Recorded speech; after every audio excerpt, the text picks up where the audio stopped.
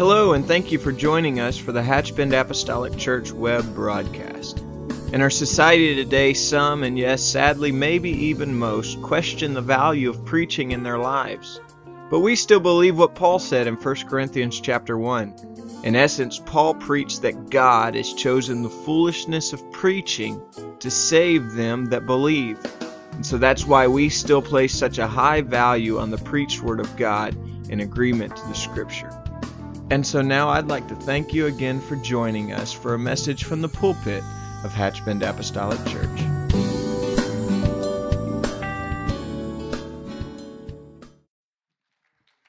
Well, praise the Lord. You may be seated this morning. Thank you for standing. If you would join me in the book of Ephesians. We're going to conclude our study this month on the fact that we are a blessed and privileged people. Do you believe that this morning? We are a blessed and privileged people. Ephesians chapter 6, we'll be reading verses 13 through 18. While you're finding that this morning, aren't you thankful that this is the second to the last service of 2020? We're hoping that 2021 brings us some different atmosphere, and I believe that the church can make that happen as we pray and ask the Lord to help us.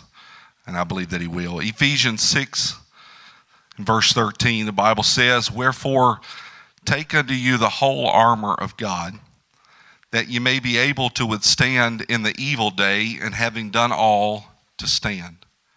Stand therefore, having your loins girt about with truth, and having on the breastplate of righteousness, and your feet shod with the preparation of the gospel of peace. Above all, taking the shield of faith, wherewith you shall be able to quench all the fiery darts of the wicked, and take the helmet of salvation and the sword of the Spirit, which is the word of God." In verse 18, "Praying always with all prayer and supplication in the Spirit, and watching thereunto with all perseverance and supplication for all saints." And this morning we're just going to take a few moments and talk about our standing in Christ. Our standing in Christ. We are a blessed and privileged people. And God has given us access to spiritual gifts that is beyond anything that we could ever imagine. Spiritual weapons that are powerful. And for us to be able to utilize them, we must stand firm in truth, and we must fight to preserve our faith. Our country is no stranger to war. Our world is no stranger to war. For centuries, war has marked humanity, and at any given time, somewhere on this planet, there is conflict happening. There's conflict happening right now somewhere in the world. And whether it be an internal conflict or whether it be on an international scale, there are literally skirmishes and battles taking place monthly, weekly, daily, all over this planet. Armies have marched into battle for centuries. And these battles, these wars have been both small and great. And whether these nations entered into these battles with sophisticated military weapons or whether they entered into the fight with crude instruments, one common denominator connects them all. There is one very important technology that is needed in battle, and that is armor. Body armor was and still is standard today. For any military soldier that's entering into battle or engaging in battle, he or she is going to be issued what is called body armor. You see, you've got to have it to be prepared for combat. If I have anybody here today, I know I do, I have at least one that knows all about body armor. He knows about being issued body armor. He knows about the importance of wearing body armor because you need it in combat. And for it to be effective, it can't just lay to the side. You've got to put it on. It needs to fit. It needs to fit the soldier, and it needs to fit the battle, and you must wear it. Scripture is a teacher of this. A very familiar account in Scripture is an important battle that we find in Israel's history. It's found in the book of 1 Samuel. Two armies find themselves separated by a valley. The situation was assessed. Fighting positions were dug out, and the battle was set in array. However, the Israelite king Saul was distressed and somewhat fearful of the taunts from the Philistine champion across the way. Goliath jeered, and he challenged Israel to present a man who would fight against him. They would fight for the right to call the other nation a slave. And day after day, he would stand before them, and he would present himself a very formidable opponent. He was clad head to toe with bronze. He was clad head to toe with armor that weighed in upwards of 125 pounds. He carried a massive spear, the tip of which weighed about 15 pounds. And so he stood more than intimidating. Israel had no man that could match him. Israel had no man that could stand against his stature. But a young lad by the name of David, the son of Jesse, he arrives on the scene to hear that a mocking Goliath, and he becomes absolutely incensed with what he hears and what he witnesses. Not only is this uncircumcised Philistine mocking Israel, but he is in direct defiance of Almighty God. Watching his brethren cower in fear, David convinces Saul to allow him to go out into the battle against the great Goliath. Saul acquiesces, and he allows David to do so, but he does so on one condition, that he wear Saul's armor. The boy tried the armor. It covered all the vital and vulnerable areas of his body, yet he determined not to use it because it had not been proven. Instead, he faced the Philistine armed only with a staff and with a sling and with 5 smooth stones, and the rest, you know, is history. David prevailed, bringing down the giant with a single stone and removing his head with Goliath's own sword. However, we're talking about armor. David refused the armor of the king. And so the question is this: did David go unprotected? Did David go out unprotected because he refused the king's armor? 1 Samuel 17:45. Then David said to the Philistine, "Thou comest to me with a sword, and with a spear, and with a shield. But I come to thee in the name of the Lord of hosts, the God of the armies of Israel, whom thou hast defied." And so I'll answer the question with the scripture. David did not go out unprotected, but David went out protected by the Spirit of God. David might not have donned bronze. He might not have clad himself in iron, and he may not have possessed contemporary weaponry. But David had something far greater than any of those things could ever do. David went out armed with the Spirit of God that day because David wore spiritual armor. And so can I tell you this morning that whether we believe it or not, or whether we want to ignore the fact that we as Christians are in a daily battle. We face spiritual challenges day after day. We face spiritual opposition day after day in our lives. And I'll take it one step further. Contrary to popular opinion, the devil is not only against the ministry. The ministry is not the only combatant in this battle. And whether we want to believe it or not, we are all in a spiritual battle right now as we speak. There are things coming against you right now, trying to take your mind off of what's going on, trying to get you to think about things that you need to do tomorrow or the next day or even next week or next month. And we're fighting a spiritual battle right now as we speak. We have a common enemy between us, and it is not each other, and it's not people, it's not the world. Our common enemy is simply Satan. His intent is not to just destroy the ministry, but we are all on his hit list, every single one of us here today. And in this battle, there will only be one of 2 outcomes. It will either be defeat or it will either be victory. There are no stalemates. There are no draws. There are no even matches here. There will only be one of 2 outcomes.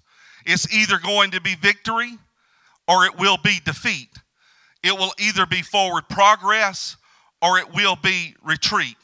And I don't know about anybody else here today, but I'm not going to settle for defeat, and I'm not going to settle for retreat. I want victory, and I want all the victory in my life. But if we're going to experience that, if we're going to have the victory in our lives, there's something that we need to understand and we need to come to the realization of. We must first understand where our strength comes from. All the revelations of the Bible, all the truths, all the central truths of the Bible, if we know them, they will not do us any good if we don't first understand that we both need strength and where that strength comes from. We must understand that the strength that we need to endure and to stand and to fight this battle only comes from the Lord. And if we are going to have victory, we are going to have supernatural strength. Believers need to understand and need to know that God has both the ability, hear me now, and the desire to give us what we need in order to fight and be strong in this battle. He said, my desire is to give you the kingdom. I want you to have it. I want you to take it, and I want you to have the victory, but we must understand that it only comes from Him. Our strength is only from the Lord. According to Acts 9:22, Philippians 4:13, 1 Timothy 1:12, and 2 Timothy 4:17 talks about the strength that God can strengthen us to win. It says that He has both the ability to do it and the desire to do it, to strengthen us. The word strength in these passages of Scripture is the word endunamu. It means to empower or to enable, to increase in strength, to strengthen, to be strong, or to make strong. And so through His Spirit, we are then enabled for war. Through His Spirit, we are then enabled to fight the battle. And God will give us the strength to fight that battle, but we must first stand firm. God will enable us, and He will give us what we need to effectively combat the enemy, and He will give us everything that we need to effectively go through every situation that we have to face. But we also have a responsibility. And it would just be easy to stand back and let God do all the work. He's done a lot. He's done more than we could ever deserve. But He also requires us, and He gives us a responsibility. Our responsibility today is simply this: we cannot quit. Now that sounds so simple, but it would be so much easier sometimes to just throw in the towel and just give all this up and say, I can't do it anymore. But if we do that, we will never win. We'll always be in a perpetual state of loss if we don't stand firm. And so I wonder if I've gathered with some people this morning that will lift a hand and say, I'm not going to quit. I'm not going to give up, but I'm going to give everything that I have. I can't even afford to entertain the thought. I've got to keep going. But instead of looking at ourselves, instead of looking at the enemy, the insurmountable task that is before us, we must first find ourselves in Him. We must understand that our strength comes from Him. It comes from the Lord, because Jesus Christ has already won the war. He's already won the victory. He's already surpassed everything that we could desire, and strength is already available. Ephesians 6:10, Paul said, finally, my brethren, be strong in the Lord and in the power of His might. Paul uses the phrase in the Lord multiple times throughout his letter to the Ephesians. He places much emphasis on the development of a personal relationship with Jesus Christ Himself. You see, without that personal connection to Him, we are vulnerable to every single attack of the enemy. This is why Paul is coming to a head here. He's coming to a culmination here, and he's calling us to arms. He's saying that there is a battle that is ensuing, and it's time for you to stand, and it's time for you to come to the battle. He admonishes us to be strong in the Lord and in the power of His might. He calls all believers to spiritual combat. There are no positions of neutrality in this, because we're all in this together. He's saying that we cannot afford to sit out. And then in Ephesians 6:11, he says, put on the whole armor of God. And this is why, that you may be able to stand against the wiles of the devil. Put on the whole armor, that you may be able to stand against the wiles of the devil. You see, the fact is this: Satan, I've already said it, is gunning for everybody. It doesn't matter how old you are. It doesn't matter how young you are. It doesn't matter how much money you have in the bank, or it doesn't matter how much less money you have in the bank. It doesn't matter if you're male or female. He's coming after every family. He's coming after every mother and every father. He's coming after your aunts and your uncles and your cousins and your friends and your co-workers. It doesn't matter who you are, where you're from, or where you live. He's coming after every single home, and he's coming after every single church. We must understand that his intent is only one thing, and that is to destroy everything that he comes into contact with. That is why Peter said, be sober, be vigilant, because your adversary, the devil, as a roaring lion, walketh about, seeking whom he may devour. And so I said it before, and I'll say it again. We simply cannot be neutral in this fight, because he's coming after you. He will either overtake you, or you will either overtake him. There is no in between. There is no such thing as I'll leave you alone and you leave me alone. We'll just exist to coexist. That's not going to work. He's coming after everyone. And so there's a battle. And he's coming after you, and he's coming after me. Whether you've already experienced it or not, it's going to happen in your life. But if we can get the proper training, if we can implement the proper things in our lives, we will be well equipped for the battle. Now, I have to pause here and say this.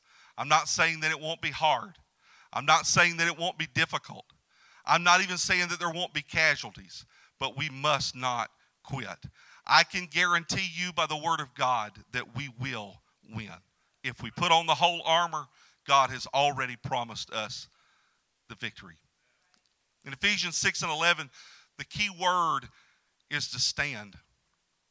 Unlike soldiers who fought behind walls or on horses, the foot soldier, he donned a complete array of armor, allowing him to fully engage the enemy while having protection from an attack that could come from any side. And so there's a reason for the armor. There's a reason that we must put on the whole armor. But let's pause here a minute. Let's take a step back and let's talk about something very important. If you're going to enter into any kind of conflict, if you're going to engage in any kind of battle whatsoever, there is a very important thing that you must know. First and foremost, you must know your enemy. Now, I'm not saying that we need to know of him, but we need to know him.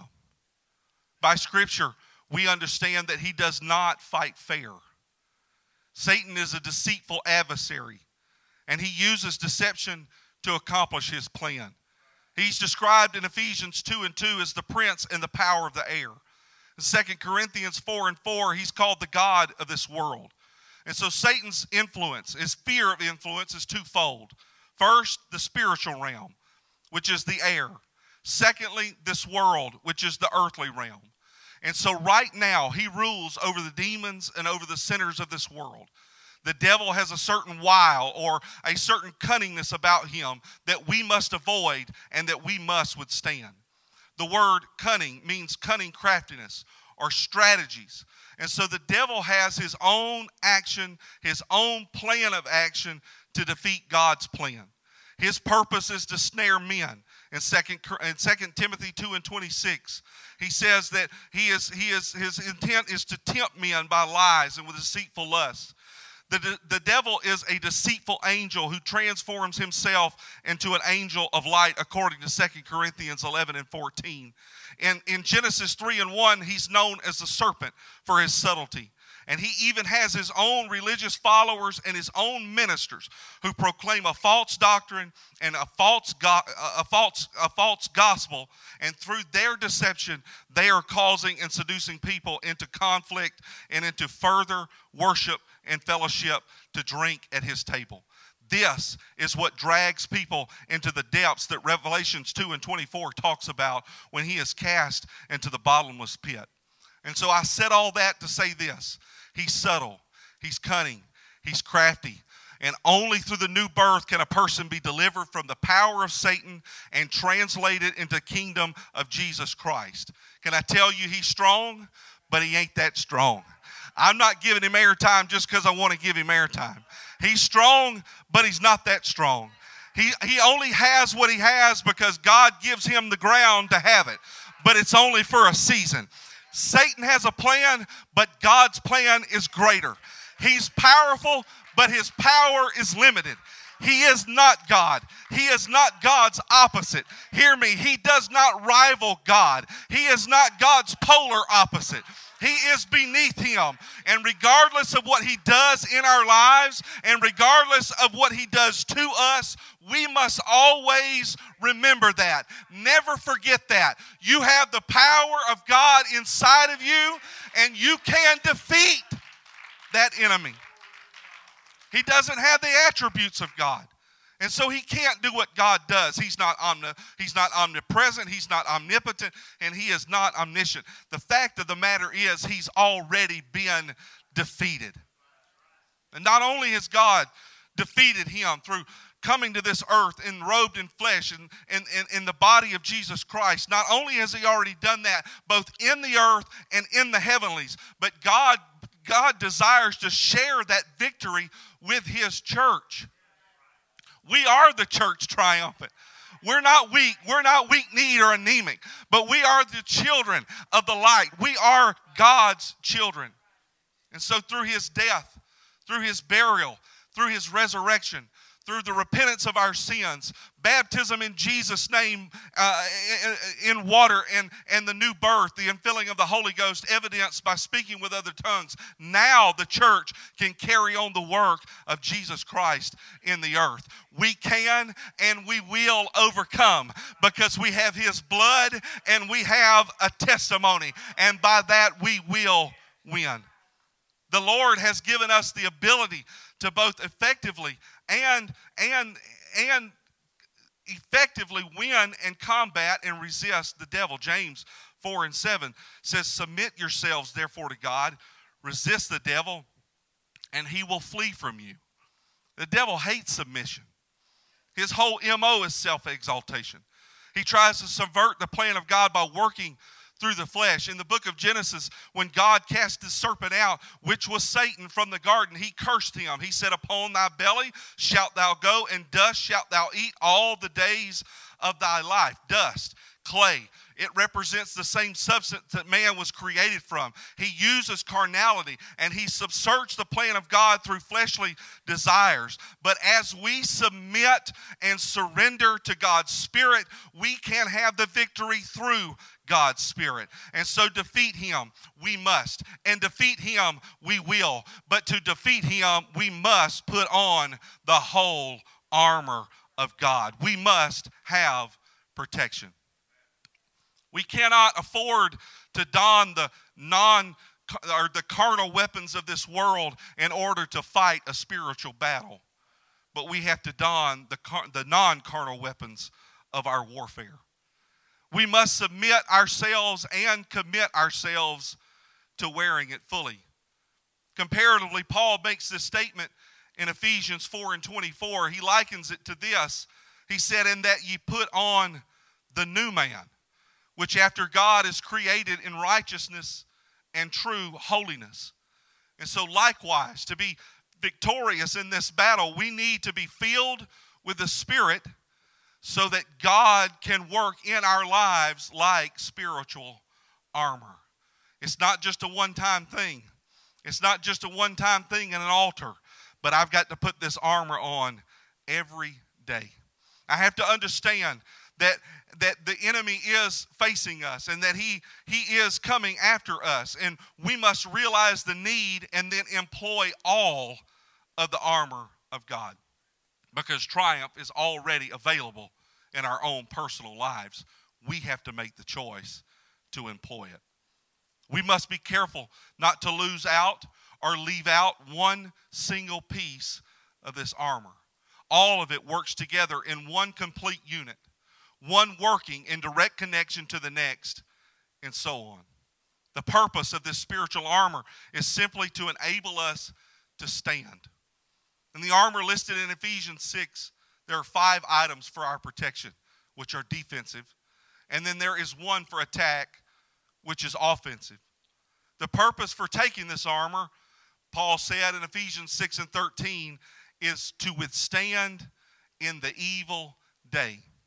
Now this is so apparent now, and I believe this scripture was right then, and I believe that it is so true now. You don't have to look around very long to understand that we are in an evil day. You can't ride down the road and look at billboards and not know that we are in an evil day. It's in your face. It's out there for the world to see. It's unashamed. And so why should we be ashamed of what we believe? Why should we be ashamed of what we have experienced? If they can put it on a billboard on the side of the road, then I ought to be able to open my mouth and proclaim it unashamed. There are moral pitfalls everywhere you look. Everywhere. There are decisions that are being made in the highest of offices. Wicked people. They may not understand what they're doing, but they are in the highest offices of our country. They are making decisions that affect the lives of every person here today. And so it's an evil day.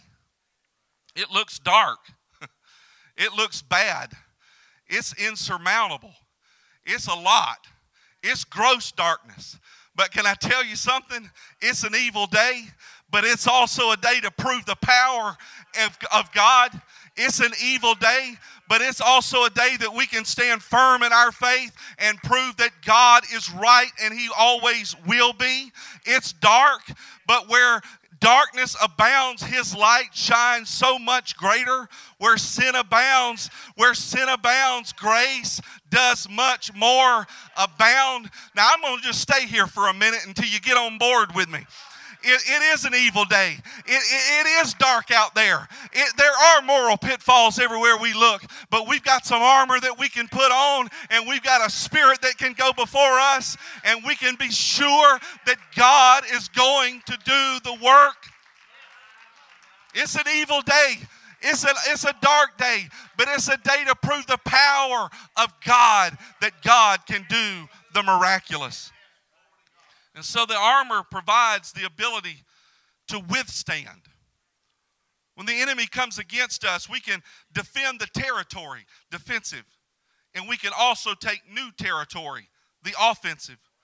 And so when we have done all we can, when we equip ourselves with the very available items for both defense and offense, when we have applied every single truth we know, and when we have prayed every prayer that we can pray, then and only then do we take a stand on God's promises. Taking a stand on the promises of God is an act of faith that requires the entire armor of God, and it is an act that must take place daily.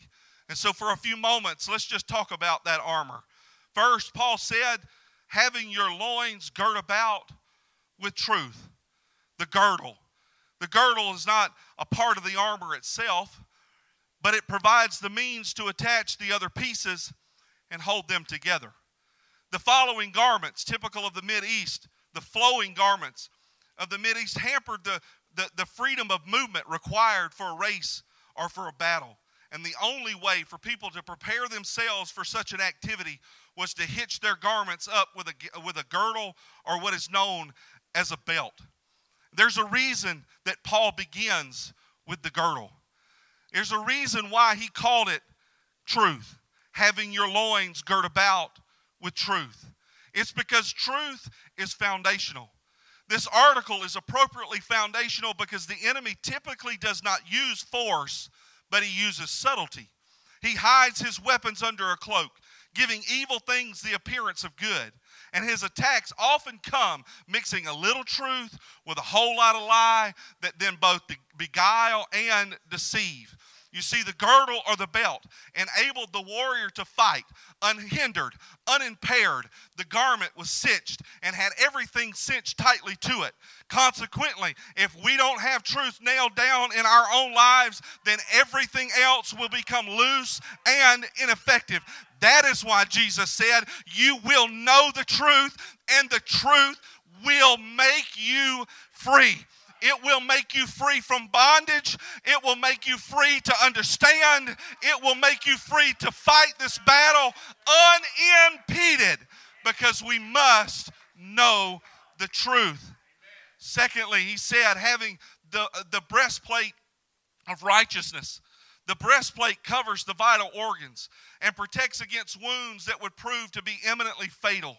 This imagery is derived from Isaiah 59:17, when God avenged his people. To put on the breastplate of righteousness is to don God's own righteousness, a righteousness that informs our ethics and attends to the right decisions. It's a practical righteousness that enables the believer to make the right choices even when beset by severe temptation. He said to have your feet shod with the preparation of the gospel of peace. Likely this is compared to the Roman soldier's sandal, which gave him protection on his feet and for his feet. It gave him better footing, especially when engaging in close range combat. They enabled him to stand and to withstand the enemy's attack. This is in direct reference to Isaiah 52:7, where the prophet envisioned Jehovah's messengers bringing tidings of true peace.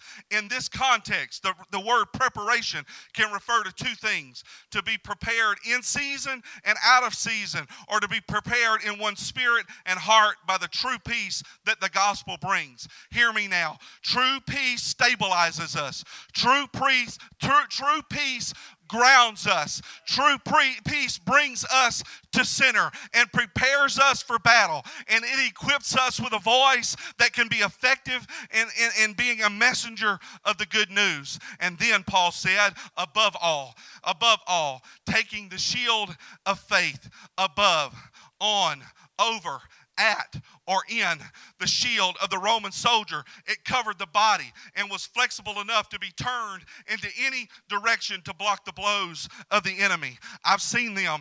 They were bright. They were brightly colored. They were decorated. They were made to be seen. They were bright and they were bold. And so a very important aspect of this shield is that it was large and it was bold and it was made to be seen. It was made to be in front. It was made to be outward. Another reason, another aspect of this shield is that it was designed to interlock into shields like it. It was designed to be locked into the one next to it on its left and on its right with fellow soldiers. They were designed to come together and to create an impregnable wall to both protect and advance the army forward. And so is it any wonder that Paul likened Christian faith to the shield? I say no, because that is the beauty of faith. It is like a shield. It is designed to protect me, yes, but at the same time, it isn't only designed to protect me, but it is not designed to be joined to others like it. It is like precious faith. It is made to be joined to the ones beside it. It is joined. It is designed to make us triumphant together. Our shield is a shield of faith, not merely saving faith, but fighting faith. It's our shield. It's not just my shield or just your shield, but it's our shield, and it's our defense from the fiery attack together. And so my faith can fight for you, and your faith can fight for me, and my faith can defend you, and your faith can defend me, and together together we can advance and we will win the war. Together we will win this war. He said to take the helmet of salvation. The helmet protects the head. Satan's first level of attack is always the mind. Through evil thoughts, he can build strongholds. He uses them to incite imaginations, which from there become able to be controllable actions. Salvation is a gift to be taken by those who believe, and it provides deliverance in the midst of a battle. But salvation does more than that. It is the deliverance from the penalty of sin, but it also protects from the power of sin. Ultimately, it provides the hope of the final work of redemption, as suggested in the parallel passage of 1 Thessalonians 5 and 8. Jesus Christ wore the helmet in Isaiah 59 and 17, both as creator and the giver of salvation. And so salvation, we need it. We need it with us. We need it every single day. We need to understand sin. We need to understand the penalty of sin. And we need to understand the power of sin. And if we understand that, then we can be overcomers of sin. And so far we have discussed the defensive. Yet we possess one very powerful offensive weapon as well. Paul called it the sword of the Spirit. He said the sword of the Spirit, which is the Word of God. The word here in the Hebrew is rhema, which refers to a specific truth. It refers to a specific truth that the Spirit applies to a specific situation. Jesus displayed the rhema when he used the word, the rhema word, by quoting the written word to defeat the devil's temptation. And so that is why we can apply the word to every situation that we fight or face in our lives. We can apply his written word, which becomes his rhema word, when it's used on a situation that is facing us. That is why Hebrews 4 and 12 says, for the word of God is quick and powerful and sharper than any two-edged sword, piercing even to dividing asunder of soul and spirit, and of the joints and marrow, and it is a discerner of the thoughts and the intents of the heart. And so the word is a weapon that can bring conviction of sin, and it has the ability to give the Christian soldier victory. When we are filled with his Spirit, we allow his word to govern us. When we allow his word to possess us, the weapon that we possess can combat any temptation or any onslaught of the enemy. But there is one final aspect that we can't afford to leave out, and I am hurrying. Ephesians 6 and 18, praying always with all prayer and supplication in the Spirit, and watching thereunto with all perseverance and supplication for all saints. Prayer. Prayer enables us to prevail. The same Spirit that gives us access also guides our prayers or petitions. That is why Paul said praying in the Spirit. Unlike the preceding elements of the previous verses, Paul did not specifically apply prayer to a certain metaphor. Perhaps this is because prayer is the summary of putting on the armor itself. Prayer is the very act of arming ourselves and preparing ourselves for battle. It's in prayer where we remind ourselves of who God is. It's there that we remind ourselves who is in control. It's in prayer that we surrender our will to His and present ourselves a willing vessel for Him to use at His discretion. It's in prayer where He enables us and fills us over and over again with His provisional blessing and power.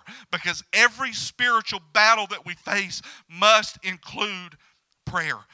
The New Testament adamantly charges believers to be watchful, with all of these calls to watchfulness almost always exclusively being tied to apocalyptic context, which is the end of this age.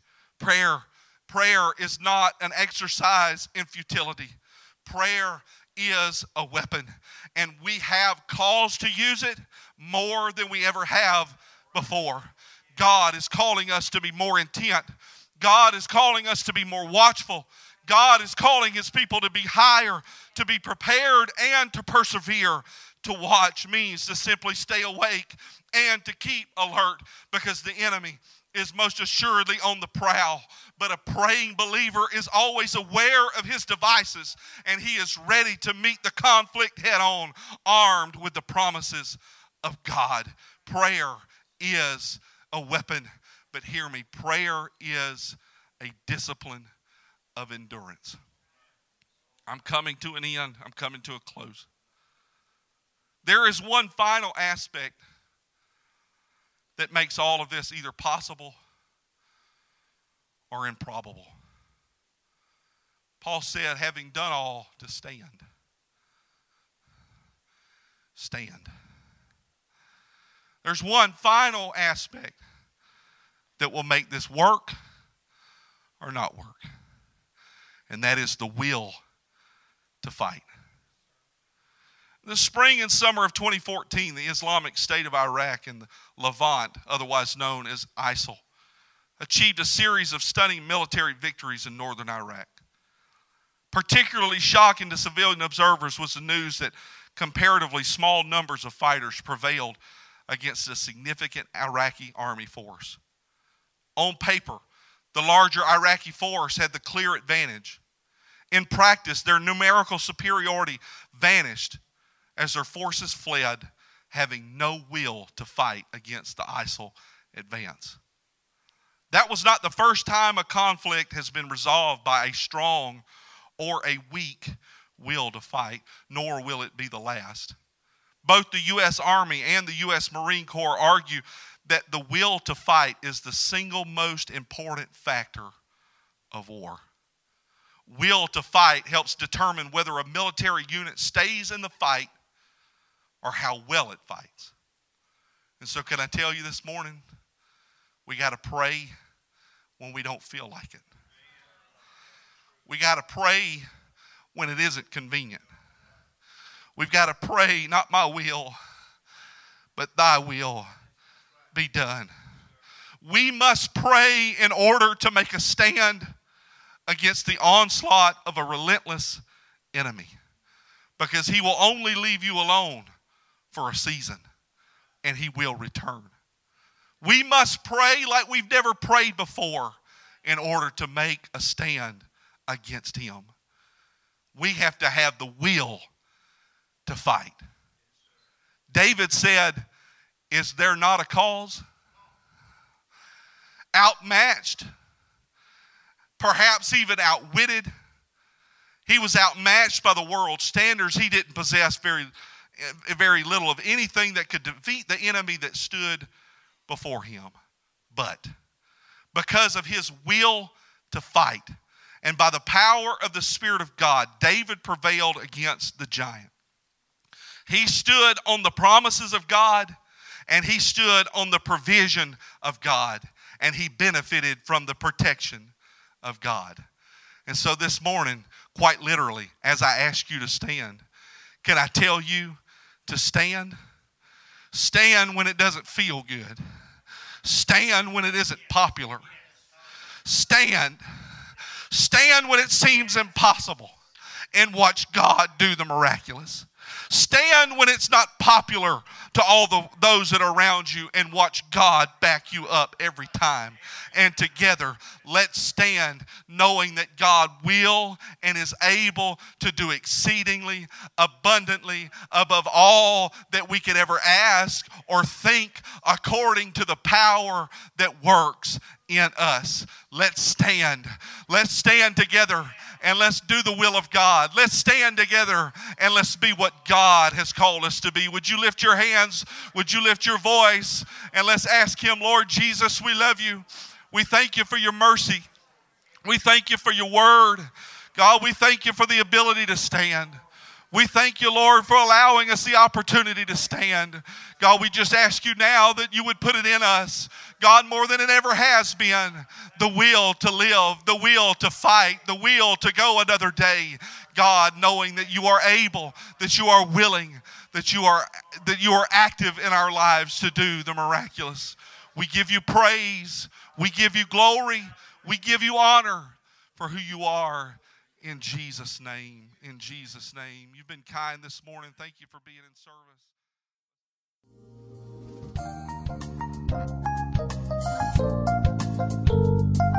This message has been brought to you today by the media ministry of Hatchbend Apostolic Church. We pray that it's ministered to you in some way, and we'd like to take this opportunity to invite you to join us in service here at Hatchbend Apostolic. Our Sunday services begin at 10 a.m. and our Wednesday night service at 7:30 p.m. For any more information or to speak with our ministry staff, please feel free to call our church office at 386-935-2806, or you can visit the contact link here on our website. Again, thank you for listening, and we pray God's richest blessings on you and your family.